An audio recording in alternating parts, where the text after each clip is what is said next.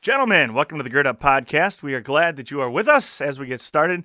A friendly reminder that nothing we say here is meant to be perceived as the official statement of doctrine or belief of any particular school, church, or calling body. We are not affiliated with any particular school, church, or calling body, and that everything we say here is simply the belief or opinion of the man who states it and nothing more.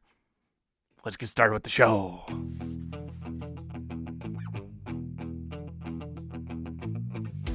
You are listening to the Gird Up Podcast. To gird up is an ancient way of preparing oneself for hard work or a battle ahead. Our work is to reclaim masculinity in the modern world and to live out our calling as men of God. Here you will find a community of believers working hard to become the men that God created us to be. Now it's time to roll up your sleeves and let's get to work.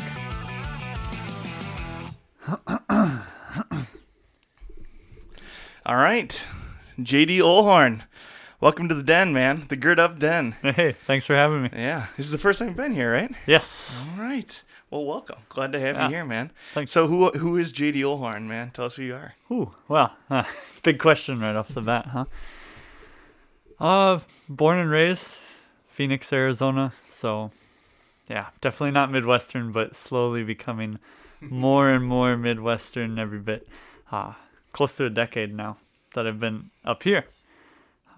But yeah, enjoyed living down there, going to high school there, getting to play sports, spending a lot of time outside, even in the summers, to the point where like mom would call me back in. She's like, okay, maybe not in the middle of the day because it gets pretty intense. But yeah, so shaped by that a little bit, shaped by family, obviously.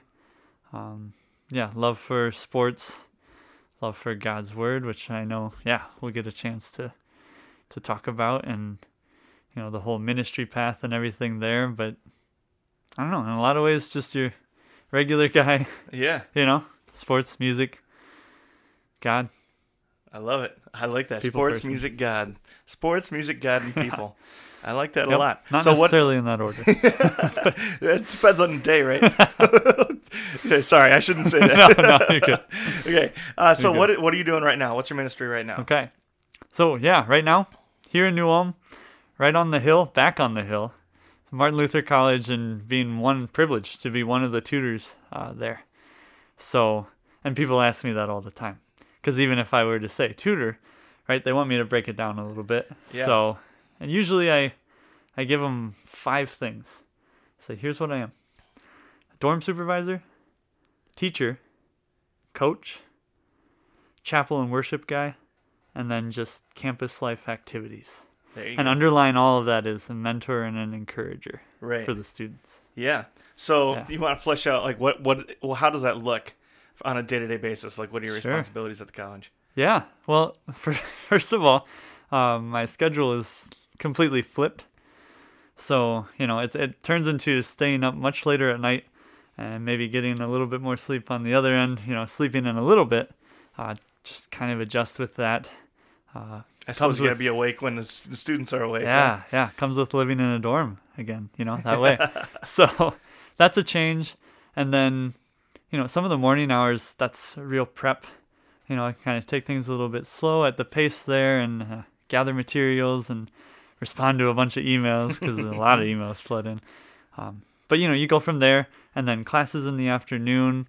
I might step into practice pretty shortly after that and come back, get dinner, evening chapel, and then, there's a ton of events going on. And I like to be present, right? Because that's one of the things. Ministry of presence. Yeah. I think that becomes huge just in this role. I like that idea. Ministry of presence. Yeah, That's a big deal. it is. That's a good way to put it too. It's not like it's not necessarily getting your hands in everything all the time, but being around and being present. I like that a lot. Right. I like that a lot. Good. So you are a pastor.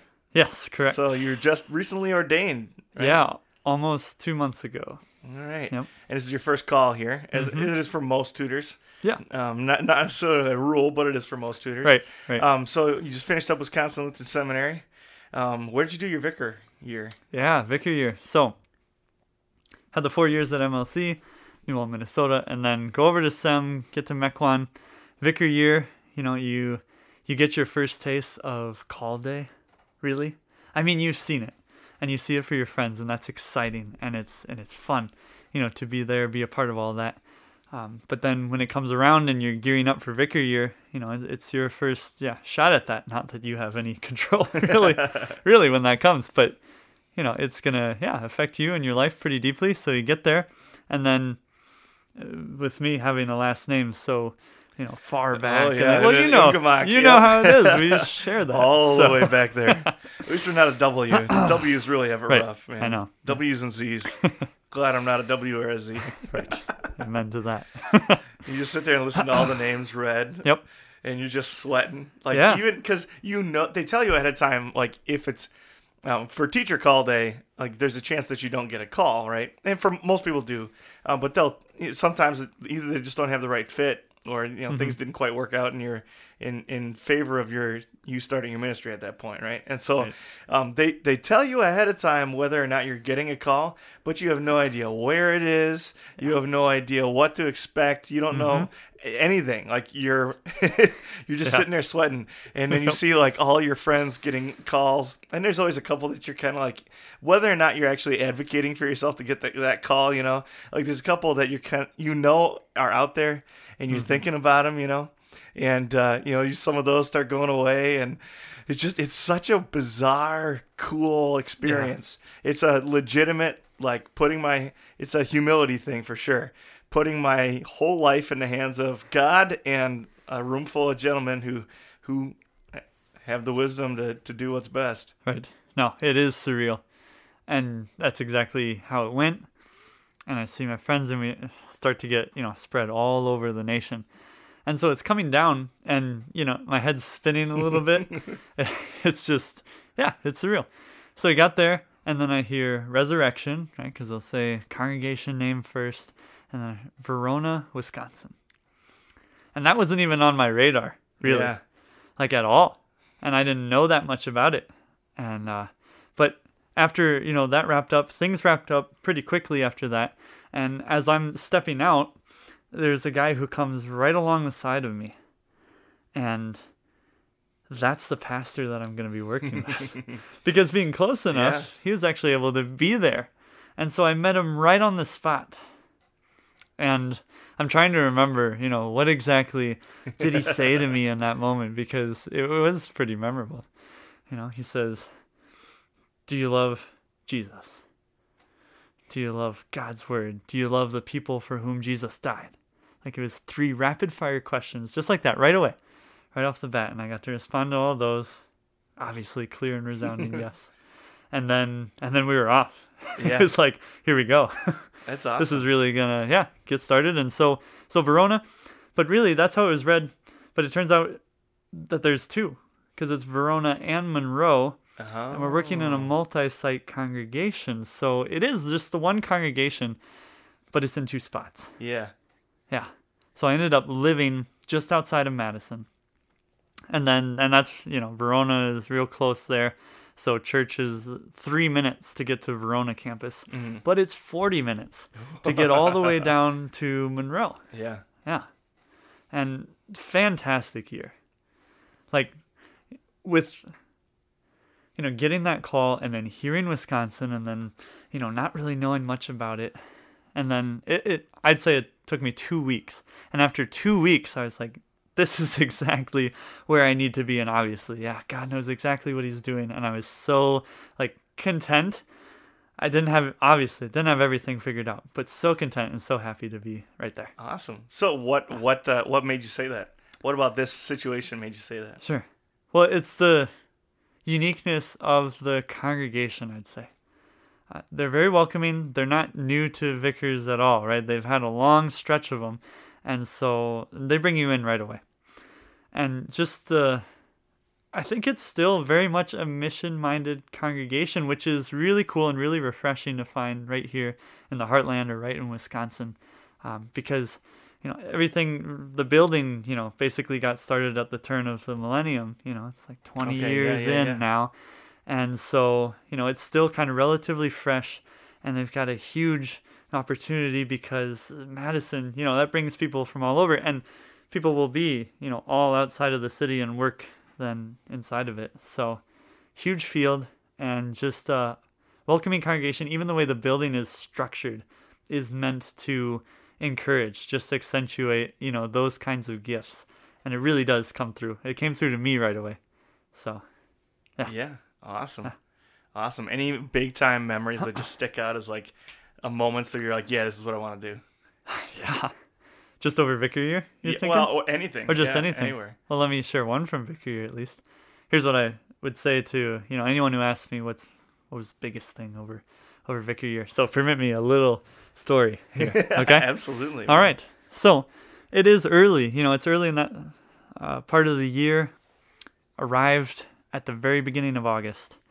So, just a couple months in, and it's October, and it's, getting towards the weekend. It's probably a Friday. I think it's a Friday night. And I get word from Pastor, and he says that Josh has been in a really rough accident. Now understand, okay, so Josh is a guy who is, at that time, he's just a couple years older than me. I think he's about the age that you are right now. And yeah, it was late at night, and got into an accident that roughed him up, pretty good. And so I heard about it, and I got to go in, during the weekend. And it's tough because I had only started, just a little bit to get to know him, get a little bit close with him. And this happens, and you step into the hospital room, and he just, doesn't look like himself at all. And it's tough. That's tough, to step in there. He can only react so much. He can only say so much at that point. I mean, a lot of things were up in the air. There were a lot of questions surrounding that entire thing. But yeah, so to be there, right? Ministry of Presence, we talked about that a little bit. But then all of a sudden I was doing that right away. And that would continue for a long time because, it just took a long time to get him back on his feet. And thankfully, he did. And as all of this is happening, he's expecting a child. Oh. Yeah. So on top of that, right? And so for a moment, like not just the family, but even a family that hasn't quite yet fully been, realized, is banking on this, and they weren't quite sure, right, if he was actually going to come out on the other side of this. Just really over that initial weekend, and then things started to really go, trend upwards, which was amazing blessing.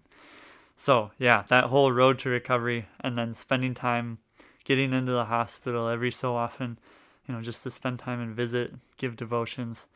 And obviously that's where I really got close with him. Mm-hmm. So as we got to the end, and as he was, starting to entertain even the idea of stepping back into church, crutches and all. Yeah. He, pulls me aside during one of the visits, and he says, "Would you baptize my child?" Oh, man. That's cool. Yeah. And I was just kind of taken aback a little bit, but I was like, well, of course, that would be a huge privilege. Yeah. So glad to do that. So we had that set up. And then it was, December 15th, 2018. Jacob Robert Kate got to baptize him. That's awesome. Which was just incredible. Yeah. So did Pastor send you in that room all by yourself, or did Pastor come with you? Well, that first time, no, I was just going. Riding solo. So, yeah. Yep. That's pretty intense, 2 weeks in. It is. 2 months in. 2 months in. Okay. 2 months in. It That's was still about pretty October. Intense. Yeah. Still pretty intense. Agreed. That's awesome, man. Do you still stay connected with that congregation at all? Yeah. That's what's really neat, too. So even beyond just that story, and I kind of, hinted at it a little bit, but there's definitely some lifelong friends there. People who took me under their wing, people who were there faithfully during the Thursday night Bible studies. Like that was Vicar's thing. Mm-hmm. Right? Pastor said, "Hey, here you go. Take this, run with it. You get to pick the book. You're going to put together the materials, and like this is your class." And I really enjoyed that. And that was one of my favorite things, like structured, expected things that happened over Vicar Year. That was probably my favorite because it was a small group, and so it was close-knit. You get those real vulnerable conversations, but, you're getting to know each other over a course. And even as the seasons change, like, some people are constant, but then sometimes you'll get new families or just new individuals that will come in, and all of a sudden they get plugged into the group, and it's cool to see how the family of believers like continues to mesh and get together, and they're strengthening one another, and it's obviously getting and strengthening you as well, even though you're the one that is supposedly, right, you're leading them through the material, but really, wow, that's just testament to believers strengthening one another and digging into the word and getting the chance to talk about life there in that setting. I dig it, man. Right within church. That's awesome. Gets me pumped. Yeah. Gets me excited. Gives me a little refresher why I'm here and do what I'm doing. Right. You know? Right. Cool. Very cool. So, obviously, at some point you got to make a decision. Like, hey, I'm going to be a pastor. So, what led JD Olhorn to make that decision there? Sure. Yeah. Well, I don't think it's the traditional route, if there is a traditional route. Some prep schools. Yeah. Right. No, some guys, talk about that. They're like, oh, since I was little, this is where it's at. I don't feel that way, really. I don't think I ever did. Just going through high school and being a typical high schooler and really not thinking that much about it. You're kind of consumed in the here and now and just your daily activities and the friends that you have right there. And at that point, like, college just seems so distant. And so it didn't really come until the end of high school. And there were MLC recruiters, that would come down to Arizona and just get their foot in the door. I got a chance to meet with them. So at least it was introduced to me then. But honestly, it came through the campus pastor. So Pastor Bodie, he was the one who kind of nudged me and said, hey, I think you'd actually really enjoy this. I think you'd have some gifts, right, that could be utilized if you take that route. So, it kind of got in my head a little bit. And as I started to look for colleges, I had a couple just criteria. I was thinking, I don't want to get lost in just a giant college. Mm-hmm. And I felt like Arizona, that was all that they had to give. You got your ASU and U of A and even NAU. And it's thousands upon thousands upon thousands of people. And I, kind of lost that sea feeling. And that wasn't really, at least in my mind, it wasn't for me. So I was already looking outside. I was like, a smaller college, that'd be nice. A Christian college even, didn't have to be necessarily, but obviously, I tend to, look that way. Even like Pacific Christian, because I had the whole idea of like, oh, I think the Northwest is pretty cool. I still think the Northwest is cool. But that was like there in Washington. I'm like, oh, trying to figure things out that way. Is a potential, could I continue playing basketball somewhere? Again, it would have to be a smaller school. But beyond that, I started to look for majors. I started to look at, what different routes could I go down. And everything I looked into, I didn't feel like a huge spark of passion. I didn't feel like, that's really, this is something I want to get after. So that kept kind of, didn't get checked off the list. But I came back, to the recruiting, to it. Pastor Bodie was encouraging me and seeing like teachers and coaches just on that high school level. And so, it became slowly but surely. It was like revealed to me over time, just to say, hey, what better thing to do, right? Than to get into God's word yourself, but to do that with the express purpose of, let's bring that to others. Let's impact other people's lives just through ministry. And so, and all of a sudden it clicked, and it was halfway through my senior year, and I told Mom, I was like, Mom, I think I want to go. Let's go. I would like to go up to Minnesota. And props to her. Like, she's been extremely supportive throughout the entire journey. And so, I forged ahead. And I came in with a mindset, and I said, pastor track or bust. Either I'm going to do this, or I'm going to have to go find something else. That's awesome. That's how it was. The long-haired JD had some drive. Yeah, huh? That's right. I know. And then, it wasn't until halfway through freshman year here at MLC that I actually took that out. Yeah, that's all right. That's all right. We all had some long-haired days, man. Right. All had some long-haired days. So you talk about your mom a little bit. Yeah. So what does your family look like? Sure. So to that, again, kind of non-traditional, I'd say. Really, my immediate family, that is pretty small. And, you get extended, and then that's when the last name kicks in and everyone plays the Wells, name game with me. And that makes sense. And so usually, things are mistaken like, oh, this must be your relative. And yes, they are my relative, but it's a little bit more distant, not as close as they would imagine. So, yeah, immediate family growing up, like, honestly, just mom and me, Yeah, dad, I really don't have any memories, that way, because I was probably two or three. And he left. And so at that point on, and it's interesting, right? Because when people, learn that about me, and then, then sometimes, they're caught off guard, or sometimes they're a little apologetic. And really, I just tell them to relax because, like, this is all I've known. To me, it's very normal. To me, that was how it was growing up. And so I don't have, there are some families, and my heart goes out to, say if it's those guys, just heart goes out to guys that, have this situation, but it's a little bit different because they actually remember a time when dad was around, whether that be, like an abandonment type of thing or just death, whatever it might be. Like that's tough. And there's a lot more, going on with that than necessarily there is with me. So yeah, unique in that way. So mom and I very close, very tight, just growing up, and it became kind of women supported, really, throughout my life because, grandpa was there, but I was 8 years old when grandpa passed, back in the winter of 2001. And so from that moment, it was like, well, now grandpa's gone too, but grandma and mom, like stalwarts. In terms of Christian faith, in terms of shaping and molding me and having, the time to spend. I'm grateful for the time that I have to spend with them and how much they put in just with me on that end. And so in that way, then I like to make the little biblical comparison to Timothy. I'm talking about mother and grandmother, and I'm like, I get that. I get that. That's awesome. Yeah. Yeah. So, like, when you say really supportive, what do you like? What does that look like? Well, honestly, it looks like more than I even recognized or imagined. Again, because it was normal for me, and so I probably didn't even recognize everything that my mom did, especially when I was young.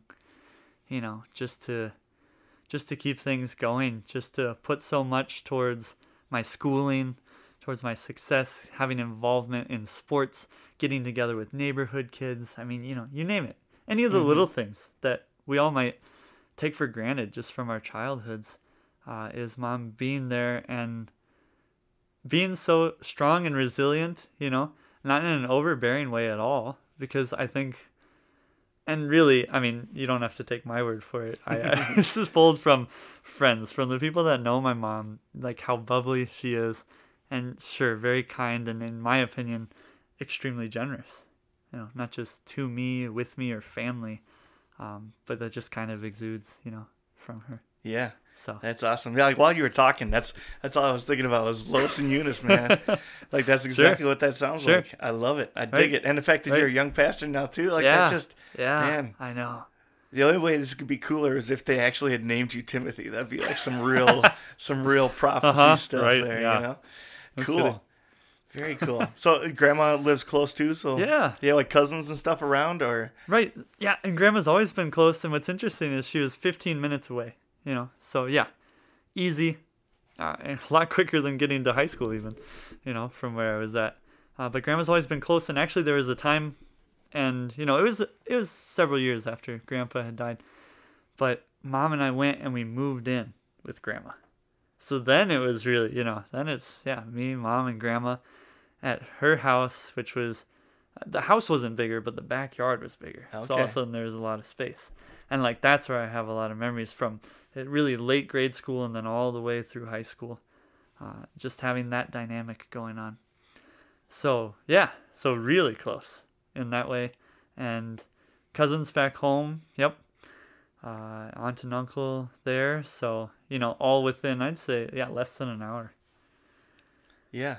So how does that shape you as a young man? Like you talked about how you didn't really know anything else, but what's the impact like that on a dude growing up? I'm still, trying to wrap my mind around that, or, in self-reflective kind of ways, picturing through that. So it's not just like a single parent family, sure, but I have family close by, only child, which again is another, I think, different, especially in terms of, the MLC lifestyle. A lot of people have a brother and sister everywhere, or maybe, it's a ministry family that's all the way stretched out.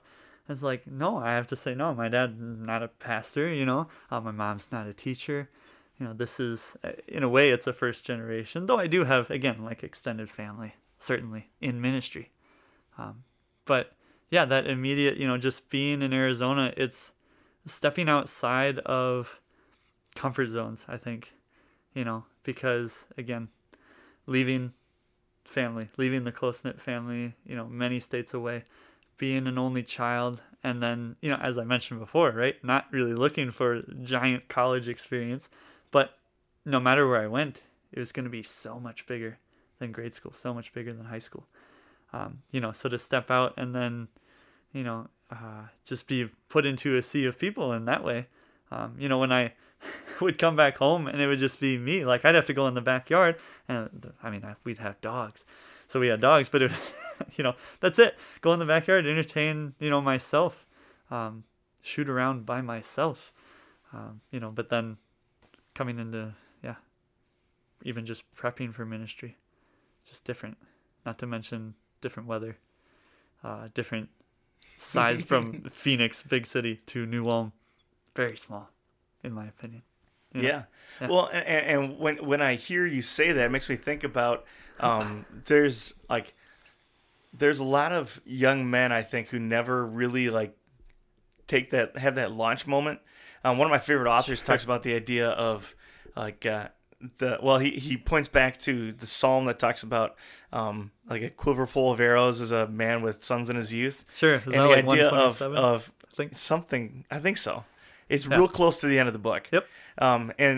But he takes that then to the next step and says, if your sons are like arrows have a purpose, and the arrow can't achieve its purpose if it's still in the quiver. And so then he takes that then as an analogy for, how do you release your arrows? Okay. And the idea that there's a lot of parents and a lot of families where the arrow never gets released, or it's a rough release. And if you've ever done any archery, it's got to be a clean, smooth release, and you need to be prepared, and it needs to be practiced, and it needs to be on point. Otherwise, it's pointless. And so you're not saying that young men who have challenges with their families are pointless. I'm not saying that at all. So when, like you said, when you tell your story about, all right, it's time to go, and mom's saying, okay, it's time to go. Yeah. I think that's exactly that picture that paints, is this idea of, I've trained you well, I've raised you well, you're ready for this, go. And I've got your back, but it's time for you to go. And take that leap to, not even for me, it was like the neighboring state, so they were still up here. Yep. Like they saw most of my football games. They were around, during the winter months. I'd see them probably every 2 months in person, that kind of thing. But that's way different when it's from Arizona to Minnesota. That's a hike. Yeah. And it's expensive even just to come up here. Right. So that's a big leap of faith. Yep. Trusting both, obviously, in the God who holds all things in his hands, but then also trusting in your ability as a parent and saying, I've done what I can. Here you go. It's your turn now. It speaks volumes for your mom. Yeah. No, absolutely. Right. It's in the way that she would say it. Yeah, it's like handing me back, basically. Because she'll say, you were the most important thing in my life, like when you came around, and that was huge. And, that gave her life purpose. Because, again, and I don't really want to dive necessarily into all the details, but, my mom's been through a lot of things, and a lot of rough things. And so it's interesting, to hear her talk in that way, but then that kind of sets the stage to say, okay, now she's very comfortable, just like putting me back, so to speak, and giving me an opportunity to, get out here and be so involved and get on the front lines and get into the battleground of just ministry, which she now, takes in part in tuning in, especially, with everything that's going on right now. A lot of people are doing that. And so, and she's very faithful in just checking in, and she'll send me texts and she'll be like, I really liked your message, from Evening Chapel. And, it's just what I needed to hear. And so she still supports from afar, and we still get the chance to, talk quite a bit. But you're right, like just from stepping into college, and it got reduced down to Christmas and spring break, and then went over to seminary, and it got reduced to just Christmas. And then it came to vicar year, and it's like, well, I'm not gonna be home for Christmas because vicar we have to do stuff during the Christmas year. Like we're all in. We're working right alongside pastor, that way. So then it was just a little bit deferred and a little bit delayed, and now just getting into that first call and still coming into my own. Like everything is just another huge step up from college to SEM to now being out in the real world.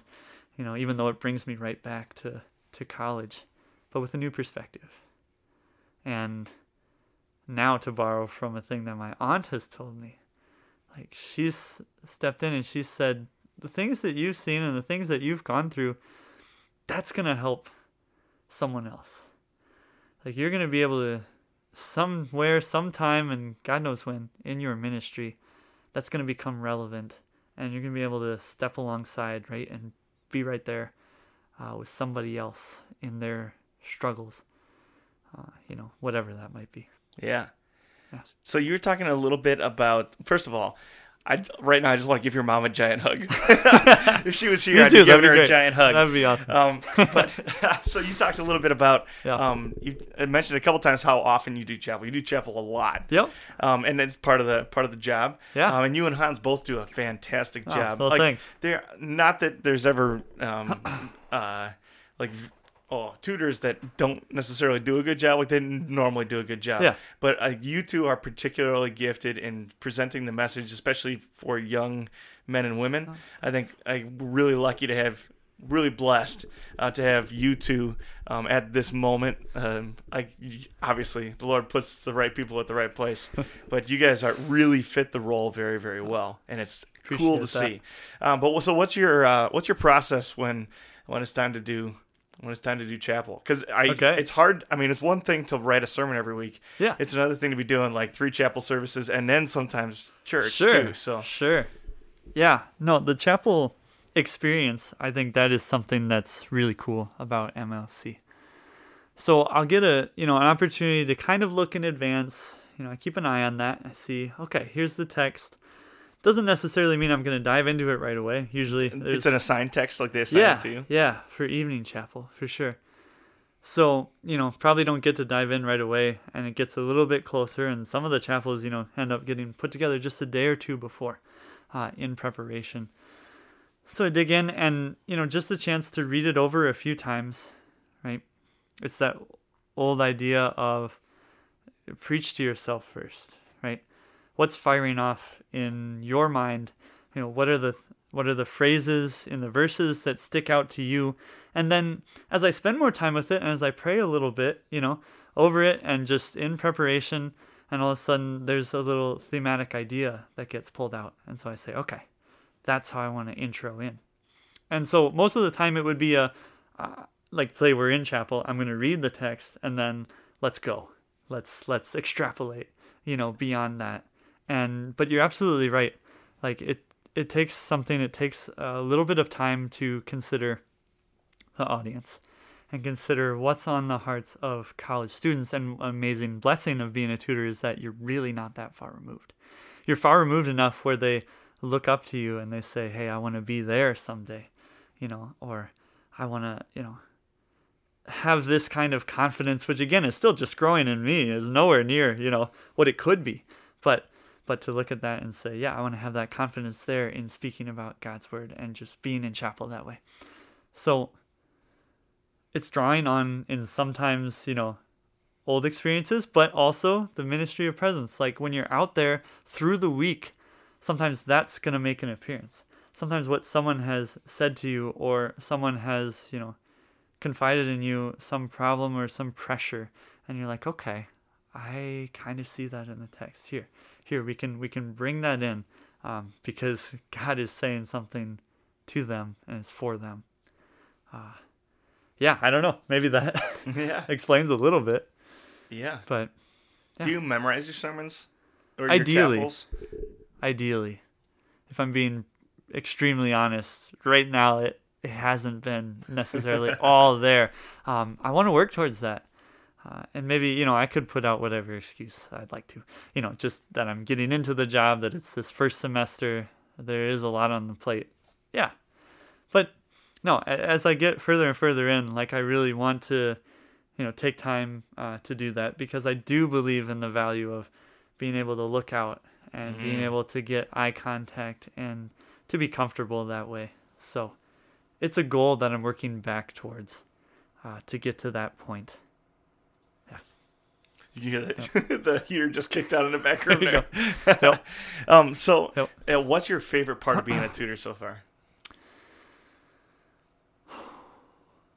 Favorite part, okay, so it's probably cliche, but it's getting to know the college kids, right? The ones that are here now.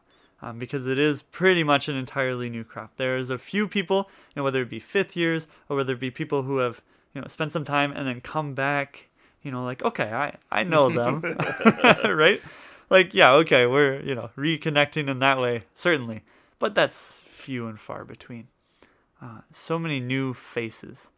And I'm still trying to get everyone's name down, I want to be able to greet you and say your name and, ask a little bit about you and know a little bit about you, going forward. But it's getting to know them because they have, again, their own background, right, that they're coming into. They have their own hopes and dreams and goals as they're looking ahead towards ministry. And you get a little chance to kind of step inside what's this upcoming generation, how are they viewing things? And that's extremely important because they're part of the church. And if we're going, and Lord willing, if I, serve in a church, specifically, a couple years down the road, and Lord willing for a long time, I don't want to lose sight of that. I don't want to lose sight of that fact that every generation, right, this is still the body of Christ. This is still the family of believers as a whole, and they are a part of the church. And so everyone's voice, needs that space, needs that opportunity, to be heard. And so now I'm getting it at the ground level right here, with young people. And I think that gets increasingly harder if you're a pastor and you go out through your ministry, because you start to get comfortable and you start to look at the younger generation. You say, look, here are all the, issues in the world and America, and it's going downhill, because I remember back in my day, growing up. No, I kind of want to fight against that a little bit. I want to be able to maintain perspective, and so now I get the chance to do that right at the beginning. So I really do enjoy that. And this ministry, obviously, it revolves around people, and it's people who want to be there for other people. So yeah. Well, I was thinking about, in regards to that whole idea of this generation and that kind of stuff, I was over the last 2 weeks, our Hebrew professor had us do an oral reading. And so each of us went to Professor Nass's room, at his office, one at a time, and so you spend about 2 minutes reading, and he gives you a little bit of feedback, and then he spent the next 10, for me it was 20. I sorry to the dude that was behind me. I did a lot of talking, but I'm good at that. I'm good at talking a lot. Anyway, so he just sat there and we talked for me, it was 20 minutes. I know for a bunch of other guys, it was 15, 20 minutes. For some, it was more like 10. But when it was all over, he in class one day just said, it's so often I hear, on the radio or in books and all over the place, you hear things about, this generation is different than any other, and how technology has changed kids, and things just aren't the same as that, and things have forever changed. He said, but I sit here and I talk to all of you, and whether it's the concerns that you have, the issues that you face, the things you're excited about, the things that make you nervous or give you stress, and as I'm sitting here listening to all of you talk about these things, I can't help but think this is just like my classmates and I were 40 years ago. It's the same conversations, it's the same concerns, it's the same desires, it's the same excitement, it's the same things that we're interested in. It's our same things that make us stressed. And Solomon said there's nothing new under the sun, right? You can search everything out, seek everything out. Things will change, seasons change, but there's nothing new. And I think that's an important thing to remember a lot of times. You know? And there's nothing. I was even talking about some of the challenges you were talking about before. Like, there is nothing new. And so there is always going to be someone who can speak to it. There's going to be somebody who can work through it with you and that kind of thing. But I don't know, that was pretty powerful. That especially particularly a man who's seen so many young men go through his classroom is saying, you're pretty much just like everybody else. But then he followed that up with, but that doesn't sell very many books. So if you want to be on the bestseller list, you better say kids these days, But yeah, it gave me a lot of comfort. Sure. It gave me a lot of peace too. Yeah. Yeah. So you talked about how much you love sports growing up, and I know that was on your list of things that you enjoy. Right. And you're coaching. What are you coaching right now? Yeah. So early in the year, I was working with the cross country team, and that's something that I did when I was here. So fun to be a part of that crew. I think it's a sport that is small, and it's relatively unpopular, and a lot of people, bag on running because they're like, I don't get it. Because running is hard. Right. I don't want to understand. run. Yeah. I like doing other things that are hard. Right. Anyway. Right. Yep. When you weigh 250 pounds, running is hard.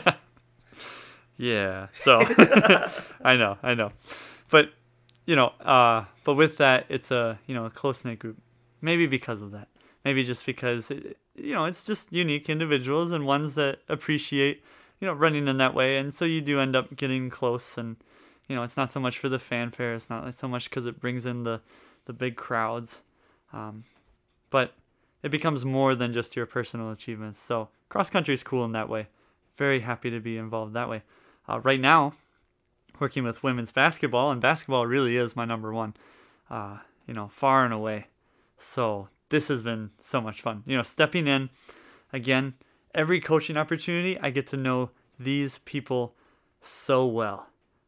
Before practice and after practice and even during practice, as you start to see, personalities come out, as you start to see strengths, as you start to see what they, can work on. And in that way, they'll really be looking, towards you or towards the coaches. And, so early on, important to establish that trust, important to, get to know them so that it opens them up a little bit. And then, what I love to do from a coaching aspect is really the one-on-one. That's why I'm thankful I'm the assistant coach. Because head coach Garish, he's addressing the entire group. And he's very well put together. He's been doing it for a number of years. He knows what he wants to accomplish. And he can inspire the entire crew, right? To put forward all of that effort. And so for me, it's so much fun to step in and do kind of the one-on-one, right? Like I'm taking it in and I'm observing these details, and I see something, I see how the play develops. And then as, they step out and new players come in, to fill in the drill, I can go over to them and I can, encourage them, or I can say, hey, this was what was really good. Like, great pass there. So glad you saw that. Or, when you have that space, take that shot, whatever it might be. It's just a one-on-one, and to work with them, and I think they really do, appreciate that. And that's just kind of a lane that I like to fill. So that's what I got going on right now. And then tennis in the spring. So hand in everything. Yeah, absolutely. That's the life of a tutor. And so you ran cross country at MLC. Yes. Did you play basketball at MLC? And I neglected to say did you play that. tennis or no? No, I did not do tennis. That would be the new one. Yep, Okay. Cross country and basketball. I was very glad to have the spring off. Yeah. College years. No, for Yes. sure. Yes. So that was one of my favorite parts of being a collegiate athlete was the more like being I loved playing football. Sure. But it was just as much like being in a weight room with the guys and working out, like doing life together was just as big of a deal for me as the actual like playing was. No, absolutely. Some of my the friends that I keep in touch with today belong to the cross country team, the basketball team. There's some of the guys that you just stick with. That you're spending time outside of your sport. My best friends in the world are both guys I played MLC football with. Sure. Yeah. Yep. Good dudes, man. Yeah. No, those are fun times, That's definitely some big memories just from college. the respective teams. Well, and there's been some debate about whether or not like a college of ministry should have a big athletic program, and whether or not it should be something that gets a lot of attention and a lot of time. Obviously it's something you find very valuable. It's something I find very valuable. Yeah. What is it that gives athletics such value to, specifically in our setting of young Christian men and women? Sure. Particularly on this podcast, particularly Christian men. Yeah. All right. Well, I think the first thing is that we're probably looking at a lot of potential coaches. I'd never thought about that. Just inside of, our grade schools or our high schools. Eventually they're going to, be on the other side. And so to have, again, it's all about, meeting people where they're at. And if you've walked in those shoes before, how much more experience, right? Do you then have to draw from where you're like, okay, now I get the chance to lead kids in this way. And, it's part of following kind of that way. And that doesn't mean necessarily that every athlete is going to be a coach. Okay. No big deal if you're not. But a lot of them will. A lot of them will get that opportunity. And so to have it modeled in a way, but also to go through the sport themselves, even if that's not the sport that they're going to coach later on, that's still going to help them. So I think that's one thing. But then just to, going through the sport, it's also time management. Like if you're involved in a sport, that's great. But you're going to have to have an understanding of who you are, know how you study, and then take all of that into account. Significant time, a portion of your day is consumed with athletics, and that's a good thing. But then you have to be willing to commit, right? And that's something that you learn over time. You say, I am going to commit. I'm going to do this, and then, it's going to be right to dinner, and then we've got evening chapel, and then I got to hunker down in the library, right? Just spend however many hours it takes, and then if I'm, looking out for myself, probably need to go to bed after that, but usually you spend time just chatting with friends. Yep. Maybe till midnight or 1.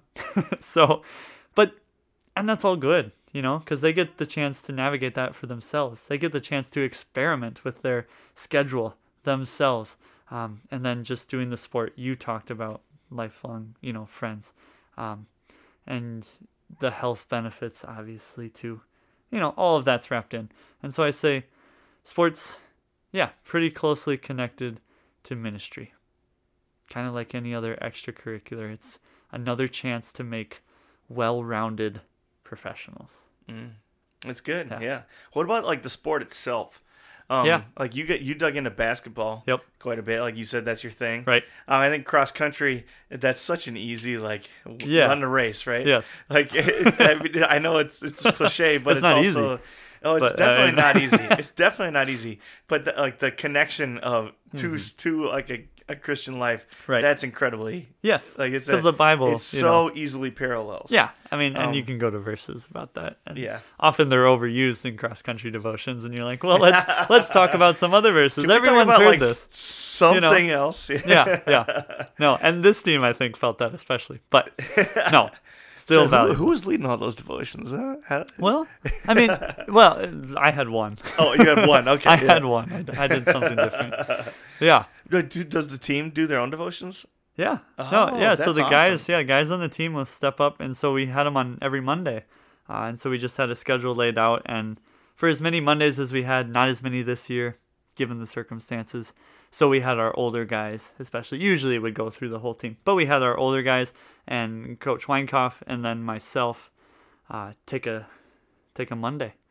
So, and that's really neat. It gives them a chance to get up front, gives them a chance to address the group, gives them a chance to pick out a text, some verses that are important to them, that they really appreciate, gives them a chance to make those applications, to the team at that time. So that's one of the really cool aspects of sports at MLC. And I had forgotten about that, but we did that for football too. Sure. I don't know. I haven't been in any football stuff with new coaches and everything. But I completely forgot about that. But we definitely did that too. Okay. Which is it's huge. Like it's such a big deal. Like to take. You only get so many hours together as a team, right? And to take, even if it's just 5-8 minutes at the end of every practice and do that devotion, have that time together, that's a big deal. Yeah. And to take on that leadership of I'm gonna lead the men around me, or women around me. Yep. Either way. In devotion. It's a big thing. Mm-hmm. Yeah, it's formative that way. But you were kind of getting into basketball, right? And yeah. So what about first of all, what makes you love? Why is basketball the thing, man? Well, okay. You said my mom should have, maybe named me Timothy, right? For those connections. Tim Hardaway? But no. But my name is Jordan. And it's literally drawn. Yes, okay. It's exactly what you would think. It is. It's from MJ. I mean, I was born in 93. And so the Phoenix Suns playing the Chicago Bulls in the 93 finals. And obviously the Suns did not win. No, because MJ was still, running through and those three-peats and getting more of his rings there. Sorry, Charles. Yeah. Charles Barkley. Yeah, Sorry, right, bro. Right. Yep. So, but I mean, that is how I got my name. So, it came from MJ. And, basketball was always, my dad, for what it's worth, I mean, he was a point guard in college ball. And my mom played as well, in high school. And so she kind of put a basketball into my hands, from early on. Just one of those little ones. And, that little white backboard and the red rim. Yeah. Just the thing that it seemed everybody had, blue growing up in stand, the 90s. Yeah. Yep. So if you touched it too hard, it would fall over forward.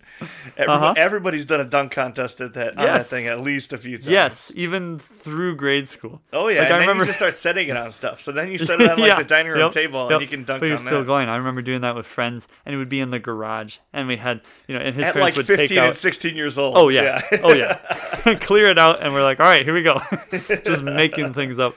So started out that way, and basketball just became, a part of life. It became that sport that I gravitated to. And then when we moved in with Grandma, there was a whole half court setup, legit one in the backyard. So I'd spend all my time, just shooting around. So it became a love then, through high school and then college. Yeah, I wanted to give it that shot. And really, I was like the last guy to make the team. Because there were a few cuts, and Coach even talked with me, and he said, I decided to let, this guy go, and so you're in, and I felt it too. I don't know, maybe I was pretty, nervous coming in, and a lot of things were new.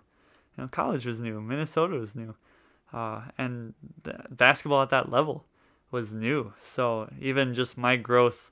Personally, my growth in basketball from freshman year to senior year, huge differences.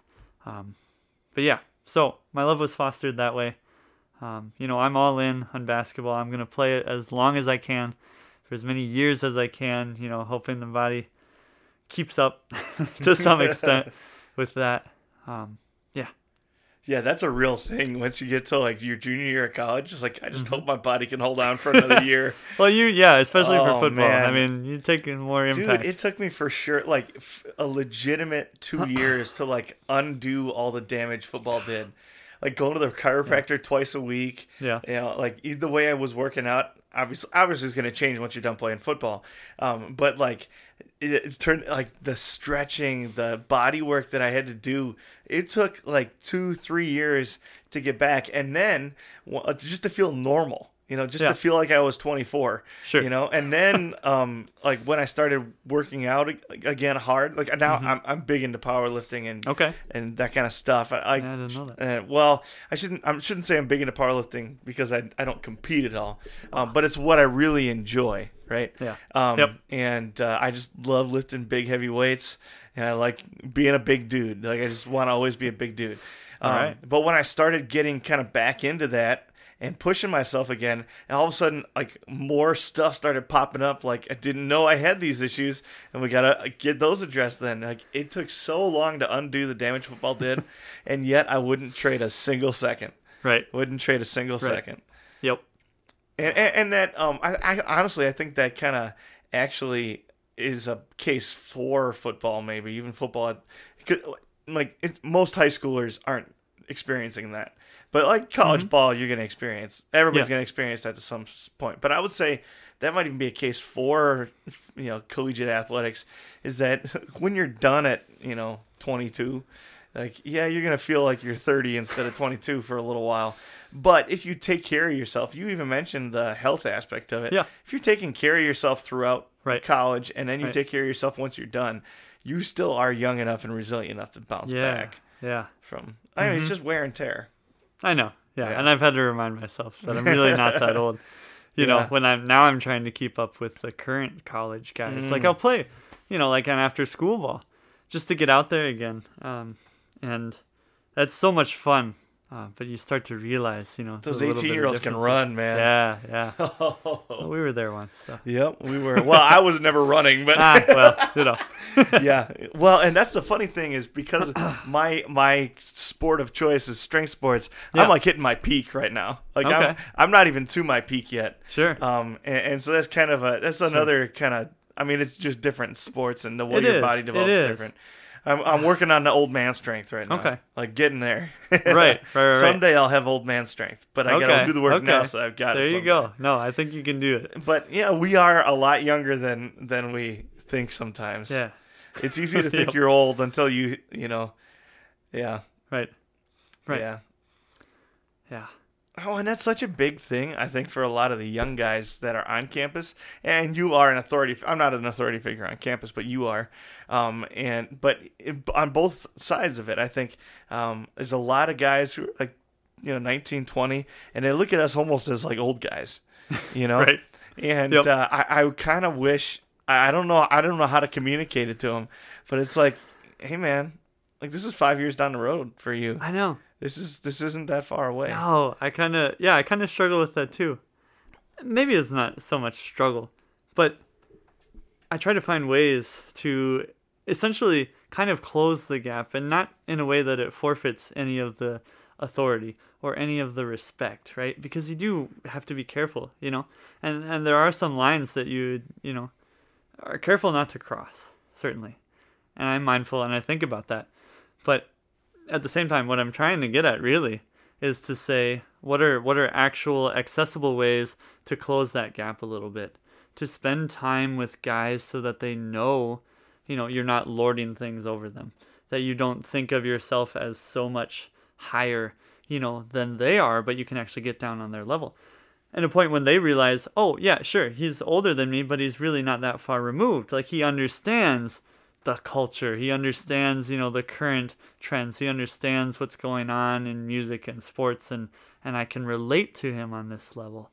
And that's what I like. And that's those connections that I like to make, because for me, I don't know that I'm necessarily the most formal guy, I'm not a wild and crazy guy by any means, but, not so formal in the sense of, I'll, dress up for chapel and dress up for work in the sense of, going in to teach for sure. But in a lot of the off hours, I kind of just dress down a little bit, and, I'm afraid at the beginning of the year, like people don't even know. Do they know I'm tutor? Do they think I'm maybe a guy They who's thought coming I was back? tutor. Yeah, right. Like, oh, am I just the senior that they don't know about? But I think stuff like that is important, to kind of let them into your life a little bit that way. And even in the classroom, right? I think that can be accomplished. I think you can give little glimpses to where you're down on their level, and that's not demeaning at all. But it's a means of connection. Yeah. Well, and I think the biggest separator a lot of times is the real life experience side of things, like Sure. not necessarily. A lot of times when you hear those words like real life experience, it is kind of a lording it over you type of thing, like, well, you don't know what it's like, that kind of stuff. Yeah. But there is a legitimate, like, your perspective changes when you start seeing some things, and good things, bad things, just like seeing the way the world is, it does change your perspective a lot. And I think some of the things that college kids push back on a lot of times, those are like, that means a lot to us because we've seen why it's important. Right. Like they're not just blowing hot air out into the world when authority figures say, like, don't do this, be careful with that. Yeah. Like, and we've kind of lived and seen some of that, I think. And that it's something that a lot of older people and a lot of, again, authority figures working with young people struggle to communicate that. And sometimes it turns into like, well, Jesus says, like, well, that might not be wrong, but it's hard to make that connection as a young person, like, Jesus says it's wrong, so it's wrong. And you go, why? And that's a good question to ask. It's a question you should be asking. Why does Scripture, discourage it? Why do the people around me who are in charge discourage it, And a lot of times it's hard to see that unless you've walked it or know somebody who has walked it. Sure. And that could accidentally turn like what you're probably intending to be gospel motivation, and all of a sudden it turns into a little bit more law motivation, and it gets twisted, right? Even if it is well-meaning. They want a little bit more depth. And it's interesting just getting into that conversation, because talking about life experiences, and sometimes I feel like those are the kinds of questions that I get most often, right? Like they want to know, like I'm surprised actually how many guys ask me about Vicar Year, right? Because it's something that they're looking forward to. They're like, well, I want to get there someday. So tell me, how was it for you? So sometimes they just open that door. And they're like, yeah, I do want to hear about your life experiences. But you're right, when it comes around to the other side, and they're saying, and whether that be discipline, or something's going not the way that you want it to, certainly as dorm supervisor, and you got to step in, right? But there's no, it's worthwhile to take the time and talk things through with them. And it might not be right there and then, right? Especially if it's a little touchy, if there's a bigger issue at hand, you might just say, hey, I'm going to step away from it for the night, but we're going to come back. We'll talk about this later. And sometimes that's the best thing that you can do. But point being, get back to them, and spend that time and entertain questions and actually be a listener first before you, go out and you share something that is worthwhile, and have that be grounded in Scripture. And include any applicable life experiences, not to take away from whatever they're going through or whatever you're trying to address in their life, but just as means to make those connections. Yeah. What are your favorite hooks to make those connections? You know what I mean? Like, do you have tools in your tool belt that you're like, I know I can usually get this? What's an example? What do you think? Like when I'm trying to make a connection with like one of the kids in my classroom. Okay. A lot of times, so I love listening to music. I have a very eclectic taste. Yes. And so at the beginning of a class in my classroom, I'll start playing music that I like, and a lot of times like new music that I like. Sure. Or that I'm discovering, or even like Christian music that isn't like I'm not a huge fan of worship music, so I like to find good. A lot of times it's like one song that an artist puts out where they talk about their faith or whatever. Okay. And start playing those, and the kids start asking about it, and that opens up a conversation. This is why I like it. This is why, blah, blah, blah. Nice. And all of a sudden we're talking about music, and they're giving me song suggestions, and that kind of thing gives you a connection, right? Absolutely. Or like when we moved to, I love wearing cowboy boots. When I was a kid, I always wanted to wear cowboy boots. Okay. And we never had, I had, when I was real young, there was, somebody gave my parents a pair of cowboy boots to put in like in a dress-up bin, and my feet were just a little too big for them. Like I was like 8, and the boots were probably for like a 6-year-old, and I was a big kid, and I squeezed my feet into them and tried to wear them. My mom wouldn't let me wear them in public, and because they were ridiculous and tiny, right? Yeah. But I always wanted cowboy boots. I always loved cowboy movies, all that. So when I had a job of my own and I was a professional, I went out and bought a pair of cowboy boots, and I didn't wear them that often when I was in Milwaukee. Like I just wear them for fun because they're fun, you know. And then I've got the ones with like a good work boot sole on the bottom. Okay. So I would wear them on like snowy days and things like that when I didn't want to mess up my nice shoes. But otherwise, I just wore them when I wanted to relax and have some fun, right?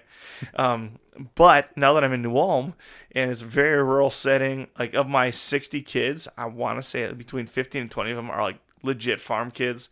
A lot of country kids, that kind of thing. And I wear my cowboy boots almost every day, and it makes that connection with them. I always wear my John Deere belt buckle anyway because it's a family heirloom. But those kinds of things, it sounds silly and like surface level. But it easy Huge. makes that connection, and even with like the janitors, like it makes you start having those Yeah. conversations, Right. Right. and it brings things up. So like Yep. they. I've never done a harvest in my life, but Mhm. I worked for a John Deere dealership, and I Okay. know the equipment, like I know the process, all that kind of stuff. And so then when you have some kid who doesn't have their homework done, and he's talking about how tired he is because he was out in the field all night with his dad, Yeah. you can like, oh man, I know the feeling, like I understand, and they're like, really? And you start talking, all of a sudden you got a connection, right? And you got them. Sure. So what are Sure. your favorite hooks? Yeah. Well, definitely music, right? And we could go down that avenue if you want to. I mean, yeah, I'm all in for that. So that's a great one. You're gonna give away all your secrets. The dudes in the dorms are gonna be like, Tudor's trying to get to know me. He's asking me. Right. Yeah. No kidding. No. So plug your ears, Concord Yep. guys. Yep.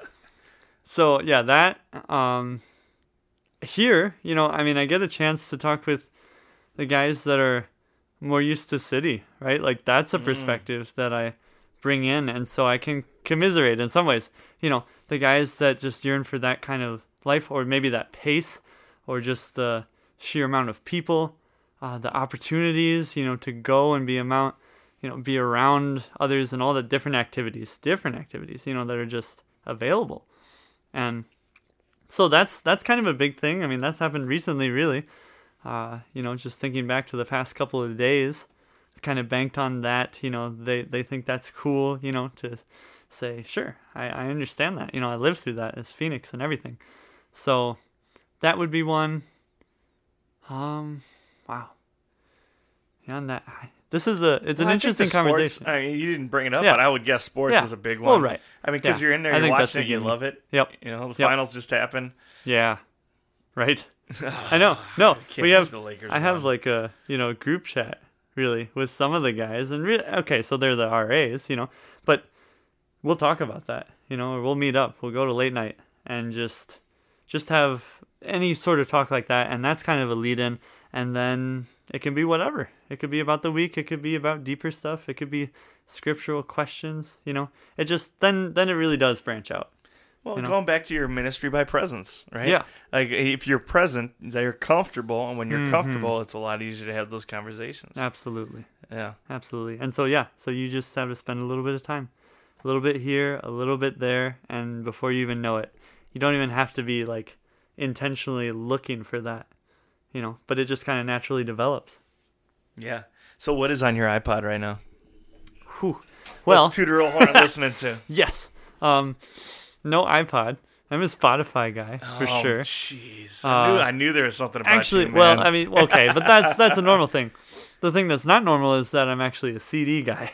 And Okay. I feel like nobody, does those anymore, because either it's all digital or there's the retro, everyone's bringing back vinyl, and I find myself strangely in between. But I have, like over 200 CDs. And the great thing is that, the car that's parked outside, so this is my first car, and I've had it for a number of years now, and I really want it to keep going because I love it so much, Holly.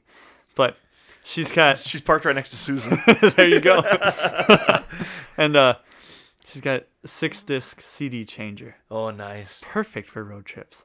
So I plan it out, and usually I bring 6 for the way over, and and then I come back and I've got 6 on the way back, and it just automatically rotates through. So like CDs are huge for me, and then Spotify helps me get a pulse on what's new, what's the new stuff that's coming out. So if we're talking music taste, again, it's all over the board. I mean, you said you're kind of there too. So let's start just on the Christian level, okay? Because, again, I don't consider myself to really, be that deep into specifically, like Christian bands and Christian music. Like I'm listening to a lot more. But there's a few. I think, so for me, biggest one would be King's Kaleidoscope. Are you I'm familiar? not familiar at all. No. Okay. I've seen the name, but I've never actually listened to the music. I Yeah. don't think. No, I appreciate that. So you should check out their most recent album, Zeal. I think it actually gets better the further that you get into it. I like the second half of that album even more than the first. And then Zion. So that's a song by them. And there's a live YouTube video of that one, and that might be one of my favorite songs from them. So, Okay. yeah. King's Kaleidoscope? King's Kaleidoscope. Okay. Yep.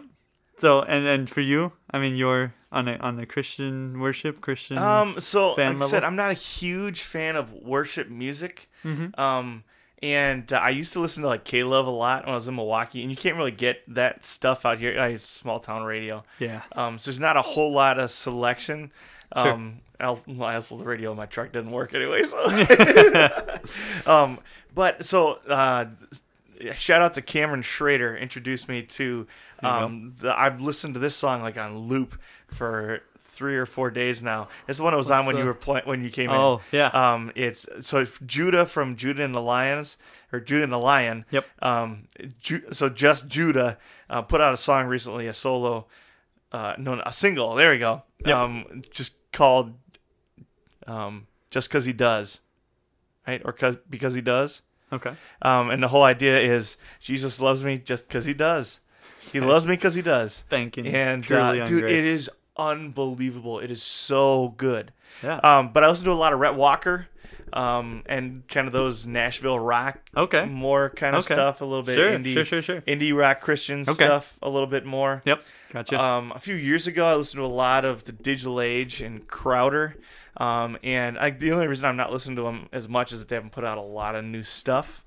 So you kind of get tired of the old stuff a little bit. And you got to take a break. But Yep. yeah, Rhett Walker, Crowder, Digital Age. And the Digital Age is David Crowder's old band. So when it was the David Crowder band, Okay. he went solo, and he's doing more like folk kind of stuff. Yeah. Like more Nashville rock. Yep. And they kind of went in the opposite direction. They're doing more of the digital stuff, which that's why I call it the Digital Age. But Fair very similar vibes as far as like the way they do their music. So when I'm just gonna listen to Christian music, I guess that kind of stuff. Okay. I have been listening to more like Southern gospel and bluegrass stuff lately. And I don't know. I'm not really sure why. But I don't know. I just kind of dig it. Yeah. So Stephen Curtis Chapman put out one recently. Who's the country singer? Josh Turner put one out a couple of years ago. Josh Turner. And that voice. Great. But so good. So good. I can't remember the name of his album, but it's just a really good like Southern gospel album. And then I spent the last 6 years in inner city Milwaukee, and the church I was at most recently, I actually sang in a gospel choir and everything. So I do listen to a fair amount of gospel music. Nice. So Tasha Cobbs Leonard is good stuff. All right. And usually pretty sound doctrinally. Travis Green the same way. Okay. And he doesn't do as much. A lot of times gospel musicians will preach a lot while they're doing their performance. He doesn't do as much of that. And so you kind of like his church, there are definitely some doctrinal issues there, but the music itself is pretty solid. Yeah. So I really enjoy those two right now in particular. Okay. Donnie Okay. McClurkin, some of his, it's corny gospel music, but it's so good. It's so good. Yeah. Yeah. So I guess I don't. It's like I said, really eclectic. And I'm not really into like worship music or like Christian hits of the day, just We get because that they're in our all kind of services. the same, And that's the common complaint. And it's also Yep. But it's fair. really valuable too, is that it's easy to recognize. You know what to expect, and it's meant to be a worship experience.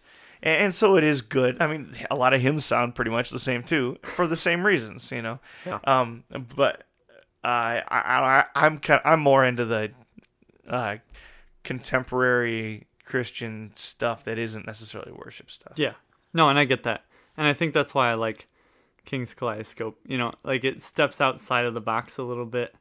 And so like the album I mentioned, and they have 3 songs, but really they're all tied together. They're kind of in a unit. I mean, it's that way on YouTube for the video as well, which is a cool video. I'll just mention that to you afterwards. But yeah, like the lines that they write are creative and bringing forward some real truths and just expressing it in a different way. Because again, those common complaints of Christian music, I mean, that's basically what kind of pushed it to the side for me. And I said, well, I mean, I like the Christian influence that sneaks into every other genre, and I'll seek that out, or I'll pick that up in artists, and I'll see them, and, it doesn't necessarily mean that they're a Christian or outright Christian, but they're entertaining some of those thoughts, and I think that's valuable, too, to see that in music. So let's take a few steps back, and I'm just going to run through, the musical progression. What did you think of Kanye's gospel album? The gospel album, yeah, so, man, it's polarizing. It is. It is. It's man, some of these I really love. And in fact, God Is, that's my favorite track. Unbelievable. That's my favorite one. So good. I had it on repeat and Kenny for G so and, long. in the background of everything. Dude, oh my goodness. Like the word he's used in a lot of interviews is worshipful.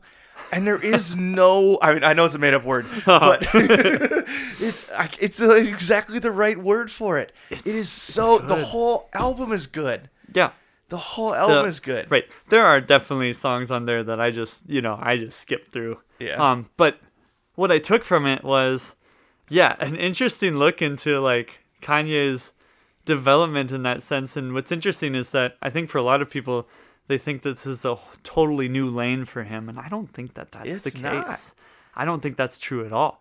I think it's like a rediscovery. And in fact, an impassioned, all of a sudden he is saying, this is everything, so I'm actually going to do that. And he's a big enough guy that he can take those risks, and not necessarily that he's thinking about it as a risk. I don't imagine that he does.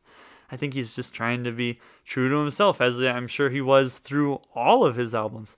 But right, there were little glimpses, and there were little bits of pieces, and, went this way and that way and every way. But that's kind of cool, to see that, and now to have him wrapped around and seemingly very focused, on putting out this message and being unafraid, to talk about his Savior that way. So there are definitely a few songs on that I took, and I was like, these ones are great, and I'm going to spam them, and I'm going to listen to them a lot. But yeah, I've stepped away from it a little bit. I know I haven't listened to it as much, again, because you can only listen to something so many times before it starts to be old. Sure, unless it's a personal classic for you. Right, yeah, exactly. Yeah, Collision Course by Linkin Park. Never gets old, man. Could listen to it over and over and over again. Hey, that's your thing. Jay-Z and Linkin Park, man. So good. Not that I'm it's just so good, man. Okay. But so just a little bit more time on Kanye there. Some of the thing that bothered me the most about that whole thing was there were so many people that dismissed it, and even people that were dogging it.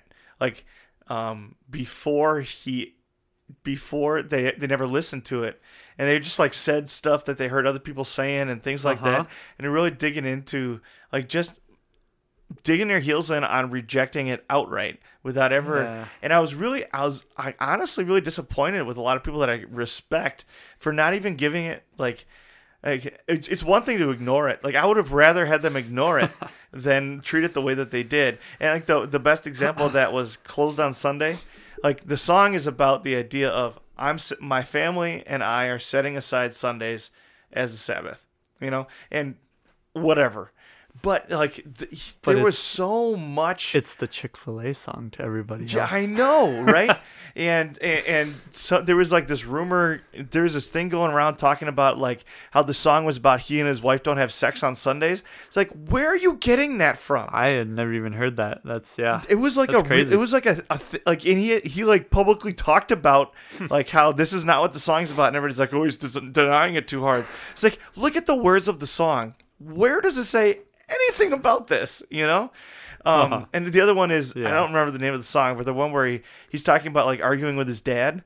It's he's talking about prayer. He's talking to his follow God. Yep. He's talking about praying. So when he says, I talk to my dad, he tells me to do something, and I come back to my dad and try and tell him what to do.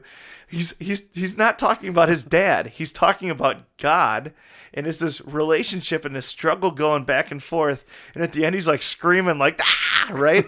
It's that frustration of I'm just trying to be righteous, and I just can't do it.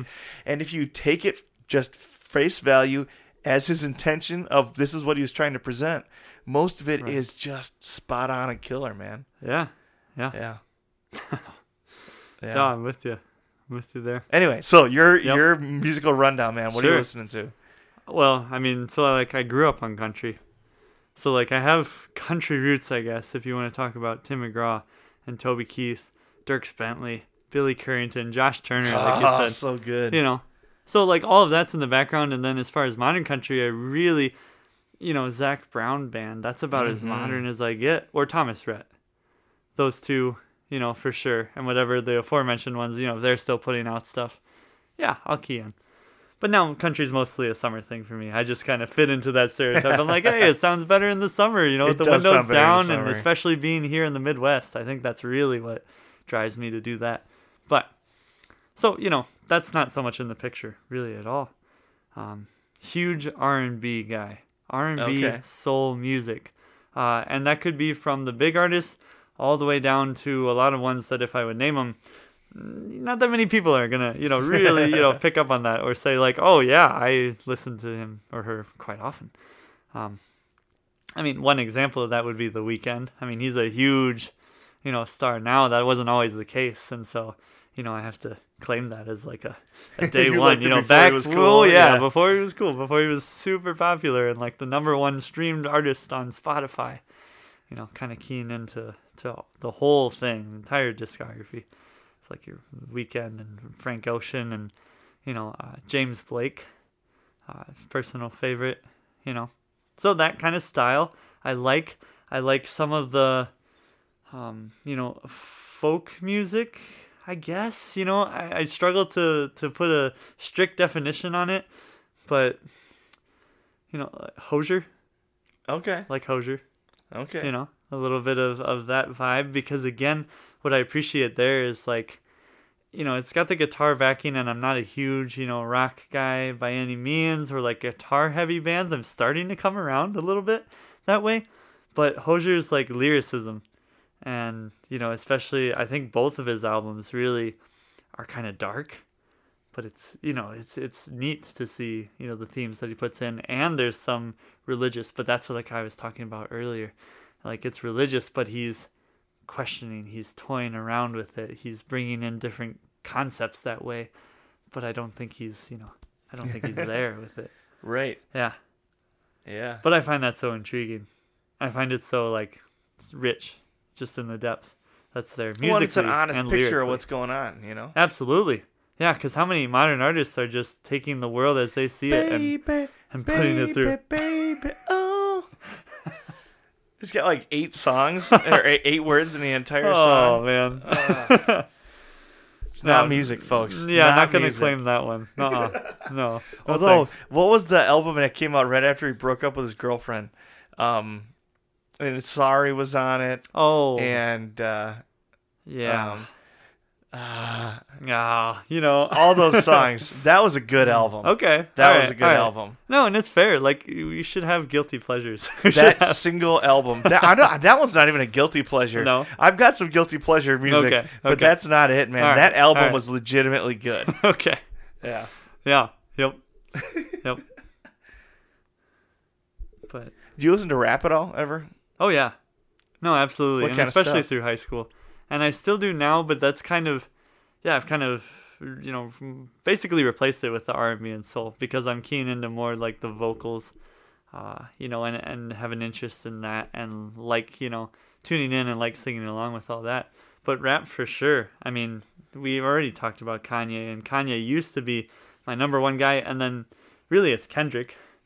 Lots of Kendrick. I think each of those albums, every album that he puts out, is just a masterpiece. I mean, you could spend so much time just digging in, and so it's fun to run all of those back. But like your Kendrick and your J. Cole, Kanye still, Mac Miller, Okay. yeah, the late great Mac Miller. That's an interesting ride to listen to. Especially in terms of like artistic growth and like following someone's career. And I wasn't really into Mac Miller at the beginning, I never really hit. But then there's an album that kind of changed it, and I tuned in, and then every album since, and you saw him become more like introspective. And that I found extremely interesting, all the way up to his, passing. It's just, that's what I appreciate about rap, actually, is the depth that you can get into, because there's so many words packed in, but it's like there's not such a hard, tied down structure that I feel like artists feel like they can be open and they can be experimental. And so they'll do that with how it sounds, and they'll do it especially in what they're saying and what they're bringing to the table, or what even just a particular song is about, or how they use an entire metaphor to kind of, flip things on its head. That's what I appreciate, and because it gives just a completely different perspective, but they bring you in. It's like they bring you into their world, and it's fun sometimes just to get consumed. Well, and to speak to that, so I don't really know why, but I really enjoy,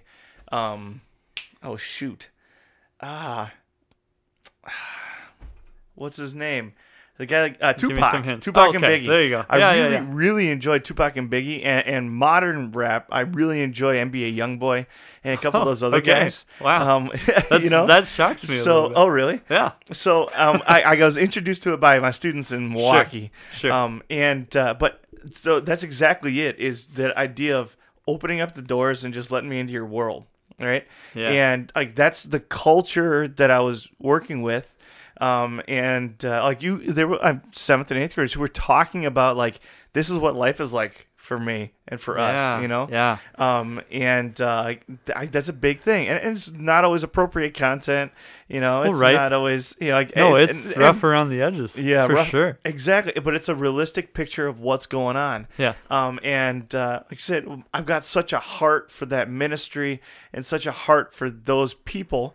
And part of it's like a seeking to understand. Yes. Part of it legitimately is like, I know it is to an extent an acquired taste, but it's legitimately good music, man. Oh yeah, like it's good that's music. I mean, what is a high schooler drawn to? Other than that. And so of course, like I stepped into that realm, and now I'm thinking, I thought Childish Gambino, he kind of drives that line. Oh yeah, because he blends. Chance the Rapper too. Oh, Chance, really good, yeah. like really lyrical, really good. Absolutely, and great beats. Right, yeah. And Chance was one who also kind of gets ragged on sometimes in the Christian community, because it's like, oh, is he being authentic? I'm like, no, he's stepping into that too. He is being authentic, because he's struggling with it.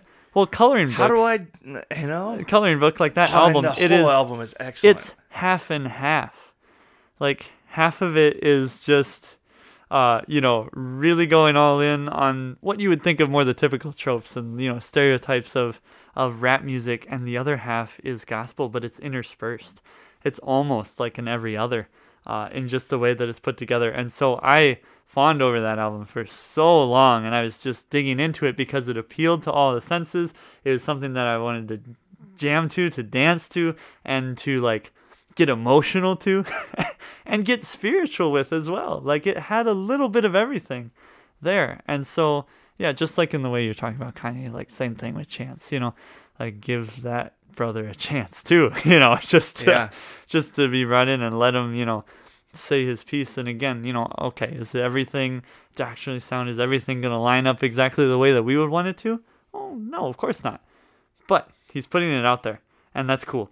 And so, and he's an artist, and just like Childish Gambino, they blend, in between rap and hip hop and R&B and soul music, and I'm there for it, yeah. Well, and thinking about that perspective even further, like in 99 Problems, Jay-Z has that line, reporter. He's talking about how reporters talk about him, and there's a line in there that goes something to the effect of, they say, all his music is about money, crack, and hoes, and the next line is, he's from the hood, stupid. What kind of facts are those? Like, what do you, like that? And that's exactly the way I feel about like a lot of times Chance the Rapper, even sometimes like NF and some of these guys, who are very like. They're Christians and they talk about their faith and they do all that, but then also some of their music doesn't necessarily line up with that. And they're living inside the world, right? They're presenting it. Think about the world they live in, where they come from, and that's not to condone bad behavior, but think about where they are and what they're like. The journey has been for these guys, and that duality starts to make sense.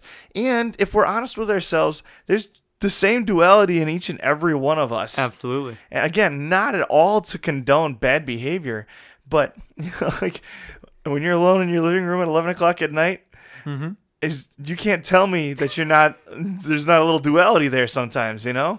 Like when you're driving down the street and, you see a billboard or somebody cuts you off, or, when you're spending too much time on your phone scrolling and getting places you probably shouldn't be, you can't tell me there isn't some duality there. Now, I'm not going out and writing rap songs and selling them to the world, but you can't deny that duality either. Right. Yeah. No, can we afford to give others the grace that we ourselves have received? Yeah. It becomes a perspective shift that way.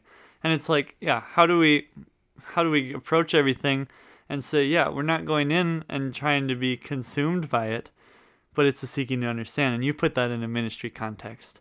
And, so just certain artists, I think each person could gravitate towards and just learn a lot from, or just see, I don't know, like the way that I listen to music, and, because it's not removed from my life, like it gets applied to my life in one way or another, and it is coming with this, spiritual background and trying to see everything that's behind it.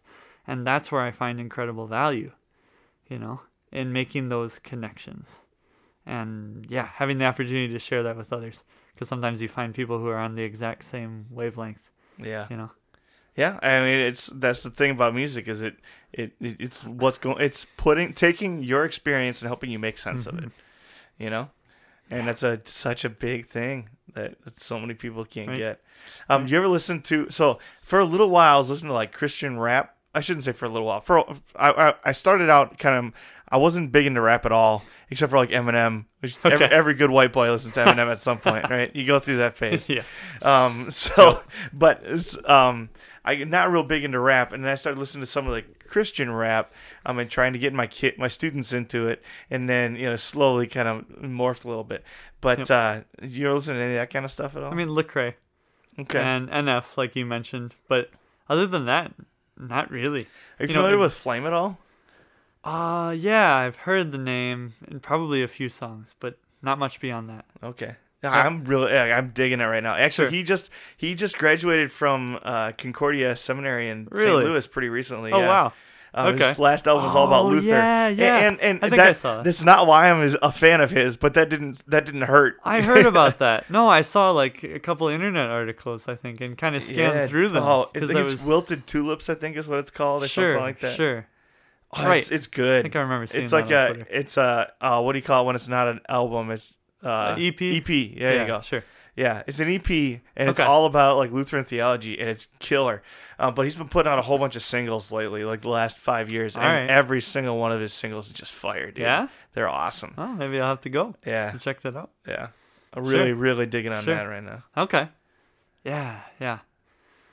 No, I suppose, like, not so much kind of that realm necessarily, but again, like some of the ones that I mentioned, like a Kendrick and Cole, and getting into those albums and seeing their perspective, on similar types of things. Like that's, I just really appreciate that. And like just audibly, like from a listening perspective, I like that background. Like I like the energy that it brings. I like the soulfulness. Like that's a huge thing for me. And so that gets all the way into like jazz. And so I'll spend a lot of time digging into like jazz artists as well. Old ones and new ones. Like that's big. And that was something that I listened to as like a young kid as well, like kind of the smooth jazz, it's like the more calming stuff at night, like right before I go to bed, or that's what I'd fall asleep to. And so I think in a way that got ingrained into my musical pattern as well, whatever I'd listen to. So yeah, try to get all across the board. I think because I appreciate a range of experiences, I think that's why I like the job, the ministry that I'm doing right now. It's range of experiences. I think all the people that come into my life and that I am interested in getting to know, it's because they have these wide range of experiences. And so I approach music, that same way. Yeah, it's good. Well, as you said, just bring in perspectives, like movies. Bring in Yeah. perspectives that you don't normally experience. Right. Yeah. Awesome. It's fun. Very cool. Fun. Very cool. So, you are a single man, as am I. Yes. So, how does that, like, what's the story there, man? Yeah, what's up with this? No. What's wrong with us, bro? Yeah, no, I have the same questions. No. Yeah, no, there's nothing wrong with us. Just taking our time, finding the right girl. Yeah. And honestly, like, I've stepped away for a while now. Like, it's been several years, even just being in a relationship. And that's all right, to kind of step away a little bit. Because going through and having those experiences is all super valuable and, like, huge growth from there. And I'm a very different person than I was, say, a couple years ago or 5 years ago or, what have you. But taking this time, to be, single and not necessarily that it's entirely intentionally, not right. that I wouldn't be open. Like, say, if the right girl walked in the room, I wouldn't have a problem. Right. Like, there's no, I'm not just like, digging my feet into the ground and saying, hey, I've set apart this amount of time. No, that's not the way it is. But it's good. It's good to kind of be a little bit removed, and because it's things that I think about and I look back to, a lot of experiences in the past and say, what's the growth from there, and to note the changes, and then to note the difference in, like, how I would even approach something like that whole realm of relationships. Like, it's just a different mentality. It's a different mindset now. And so, I don't know. And in a lot of ways, I guess I do tread a little bit more carefully, I definitely don't want to rush into anything, but willing to take some steps, willing to put myself out there, especially in terms of just getting to know someone. Like, yeah, I crave that. Sure. Yeah, that'll be good. And yeah, Lord willing, something will come up. Yeah. What do you look for? Like, what are your, like, I mean, not that I don't have a list, and I don't think it's really probably healthy to have, like, a list. Yeah. I mean, there's the obvious list, like, loves Jesus, wants to have a family, right? Right. But, like, beyond that, like, I'm really big on not necessarily having a list. But what are some of the things you look for? Sure. Well, I mean, okay, so not to take the big ones like what you just said, but there's an aspect to it, of how do you? Well, I say not dismissing those either. Like, as you think a little bit, and not at all. But because I do think sometimes guys are like, well, she goes to church, or like, she says she loves Jesus.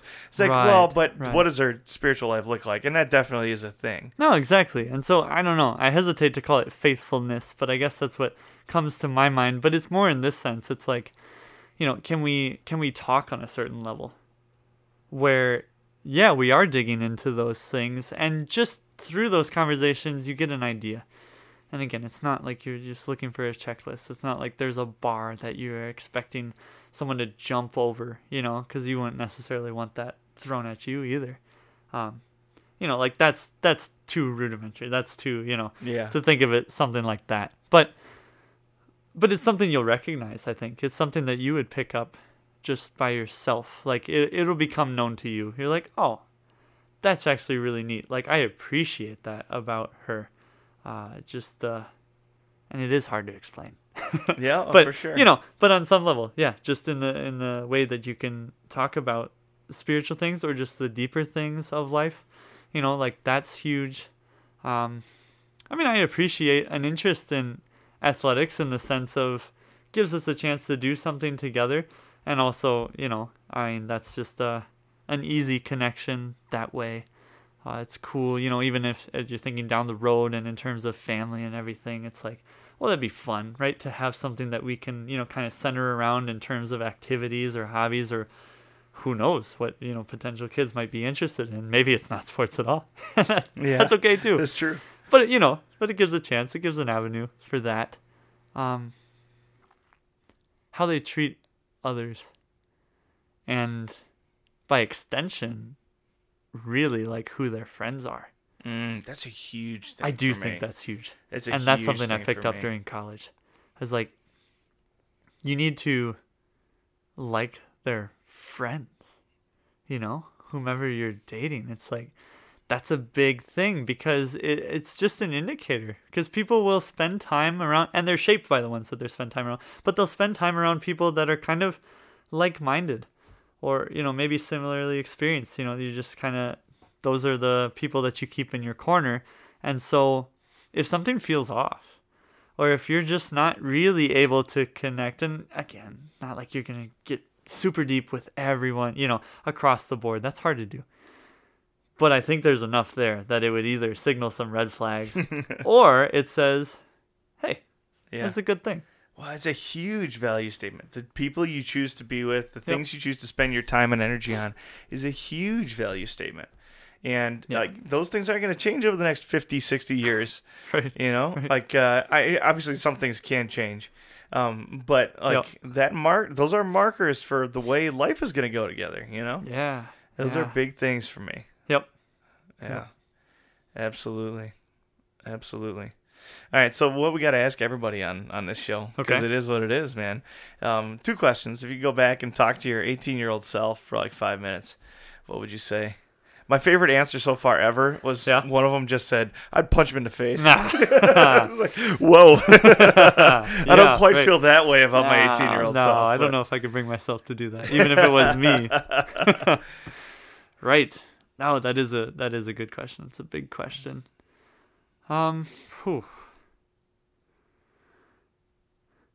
Maybe it's just take a moment to slow down a little bit. Sometimes when you're an 18-year-old kid, and that's hard, right? And in a lot of ways, you just don't do that because you're gung ho, because you want to get into everything, and so you just you say yes, like you just kind of dive in, but you're not thinking, you're not necessarily thinking ahead. But I hesitate to say that because like we need to go through experiences, and again, it's not condoning or excusing anything, but those experiences are going to shape you. Like, how do you learn? Of course, you got to get in. So I don't necessarily mean slow down in the sense of, oh, hey, stop yourself from doing certain things. But if you would just, sit back a little bit, think a little bit more, have that perspective, right, to look a little bit more big picture, because when you're young, when you're 18, when you're starting college or in college, so focused on the here and now, just the present day and what's in front of you. And so maybe just benefit by a little taking a few steps back. Yeah, for sure. That's good. I think so often, like, and this is, I know this isn't a good out for that question, but a lot of times the answer to that question is, I don't think I would have listened, and that's exactly why I like your answer so much, is that like you're not giving them some like big, whatever. Yeah, it's just like, hey, speech, man, like just essentially what you're saying is let the Lord do His work, Yeah. Just take a deep breath, slow down. Yeah. Yes. Yeah. Because what you think is world-ending problem turns out to not quite be that. Yeah, it's not such a big deal after all. Good. Yep. All right, and what does it mean to be a man? What makes a Christian man? So, this is, I've actually, in a very small way, been involved in this podcast before. And I think I remember exactly, what my approach was to this question the first time around. And I don't know that it's that much different. But maybe I could add a little bit to it. So I'm going to try to do that. That's right. That was a men's conference, right? It was, yeah. Oh, I forgot about that. Because I was there. So I've kind of had a first shot at these. Yeah. But I think my first answer back. changed. Yeah, thank you. It's good to be back. And what I remember saying is that, what does it mean to be a man? It means that you're someone who is into God's word. Into it in the sense of, not like, oh, this is my thing. Obviously, we want that to be the case. But you're into it as in you're spending time in it. You're digging into it. You're exploring it. Because how many passages in Scripture, how many books in Scripture just are like flyover states? You want to get, oh, look, here we're in Genesis, and we've landed at the Gospels, because that's where we like to spend all of our time. And I'm like, oh, you're missing so much richness and depth. And, I personally like the poetic, books, and getting into Psalms and Proverbs, Ecclesiastes, maybe even Song of Songs. Yeah. You gotta be a little careful with that one. No. But like, oh, there's so much. Habakkuk is one of my favorites. To be a man, right? If you're going to be a leader, right? Because if God has called you to be a leader, And that's in whatever vocation. It doesn't mean you're not going to be a leader in the same way that the guy next to you is going to be a leader. But if God's called you to be a leader, and I believe he has, right, then you got to get in the Word, right? Because you got to have something to be based off of. You got to have something to ground yourself. You got to have something that you're going to build on and you're going to actually use when you're actively leading someone. And you have to have that understanding in the times when you are the one who is being led. So that's what I would say, most of all. That's, what it means to be a man. And then outside of that, let's be careful. Yeah. Let's be careful to put too many boundaries in. I mean, because, maybe what it looks like for me, it's not what it looks like for you. Yeah, I think, again, you hit it spot on the head, man. Like that idea of being, not even just being a Christian man, but the Christian life is way less about rules than we like to make it. We like to make it about rules, which is really works righteousness when you really dig into that. And it's way less about rules, and it's way more about being yielded to the Spirit. Yeah. Will I follow where the Father leads? Right. Yeah. Right. No, so true. Yeah, because we kind of crave, whether we acknowledge it or not, we crave structure. Right. Yeah. We want some set of rules. We want to know if we're fitting in, or we want to know if we're up to par. Mm-hmm. And then it becomes, it digs at us because we realize, we're not all that. Yeah. Well, and that's where the masculinity and femininity come in, and that's where when we lose, gender, it's a big deal to Christians, because when you lose gender, essentially you're taking away a lot of what gives you purpose as a man of God. Is the unique gifts and roles and abilities that God has given to men and given to women. We're not the same. No. And so following him, like when you are following him, he's going to ask you to do very different things based on what your skills and abilities are, and what your station in life and all those things. And if you're not going to be a man, it's going to impact your ability to follow the way you ought, the way that we would hope to. Right. Yeah, and to see them and to recognize how it's complementary, to recognize the beauty and the gifts that God has afforded, in each case. And but you realize, and you're saying it, right, how that is all based on Scripture, right? And as soon as we, stretch and take too many steps away, it enters our world, like it affects our world all the way down to that, all the way down to masculinity, all the way down to femininity.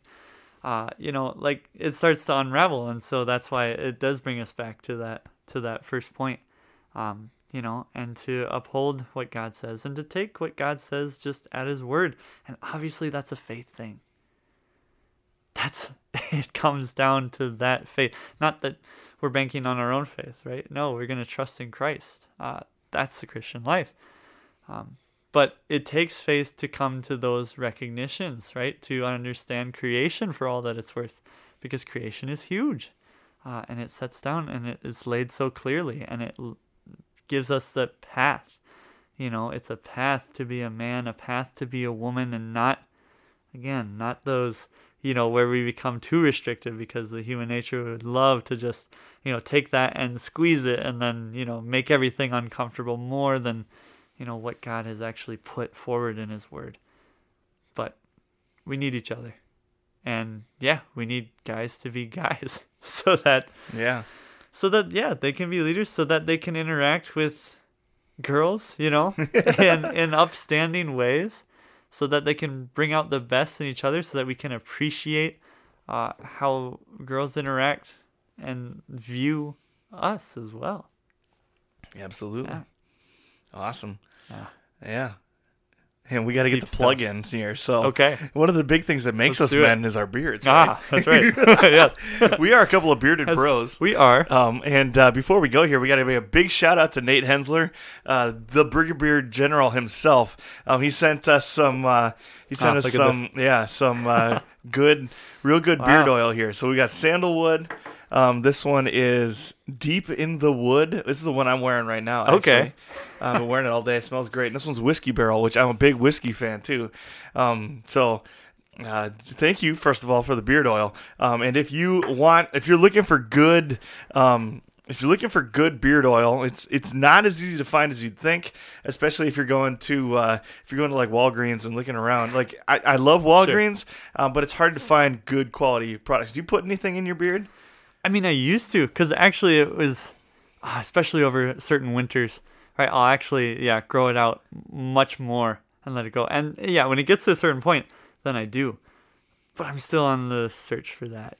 Like I've had one, and actually a good friend, AJ. I mean, AJ's kind of pointed me and given me some stuff that I have appreciated, but I've kind of gotten away from it a little bit. So. Well, why don't you give someone a try? There we go. All right, which one do you want to use? Deep in the Woods, Sandalwood, or Whiskey Barrel? Should we do Whiskey Barrel? There you go. Yeah, go ahead. So just a little bit of a dollop on your palm, not too much. Yeah. Just go ahead and rub it in. Bit. So rub it into your hands first, and then rub it into your beard. Okay. I'm gonna do some more of this one because I just took a shower. I could use some more here. I feel like I'm on Whoa, that's way too much. I feel like I'm on QVC or something. All right. Yep. So now just kind of just rub it in your beard, get it all over the place. Well, it smells nice. It smells great. Yes, for one. Yeah. Awesome. I like to, a lot of times I'll use like a paste or a balm or something instead. But now, dude, this stuff is really good, and I'm really thankful for it. So if you want to go ahead, support the guys that support us on the podcast, go ahead, find Brigadier General. He's got a store on Facebook right now. And otherwise, he's just got a lot of good stuff going on. He's a good man of God. He's a Wells teacher, graduate of MLC. Just a generally good dude who's committed to being a man after God's own heart. And so thank you for sending that to us. And if you're looking for good beard oil, man, that's the place to get it, Brigadier General. Thanks, Nate. And thank you, JD, for being on the show, man. Oh, yeah. No, appreciate it, dude. Love having conversations with you. Love seeing you around. Love seeing you do your thing in ministry as well. So yeah. All right. God's blessings, brother. Thanks for being on. Dope. What do you think, man? Water. Yep.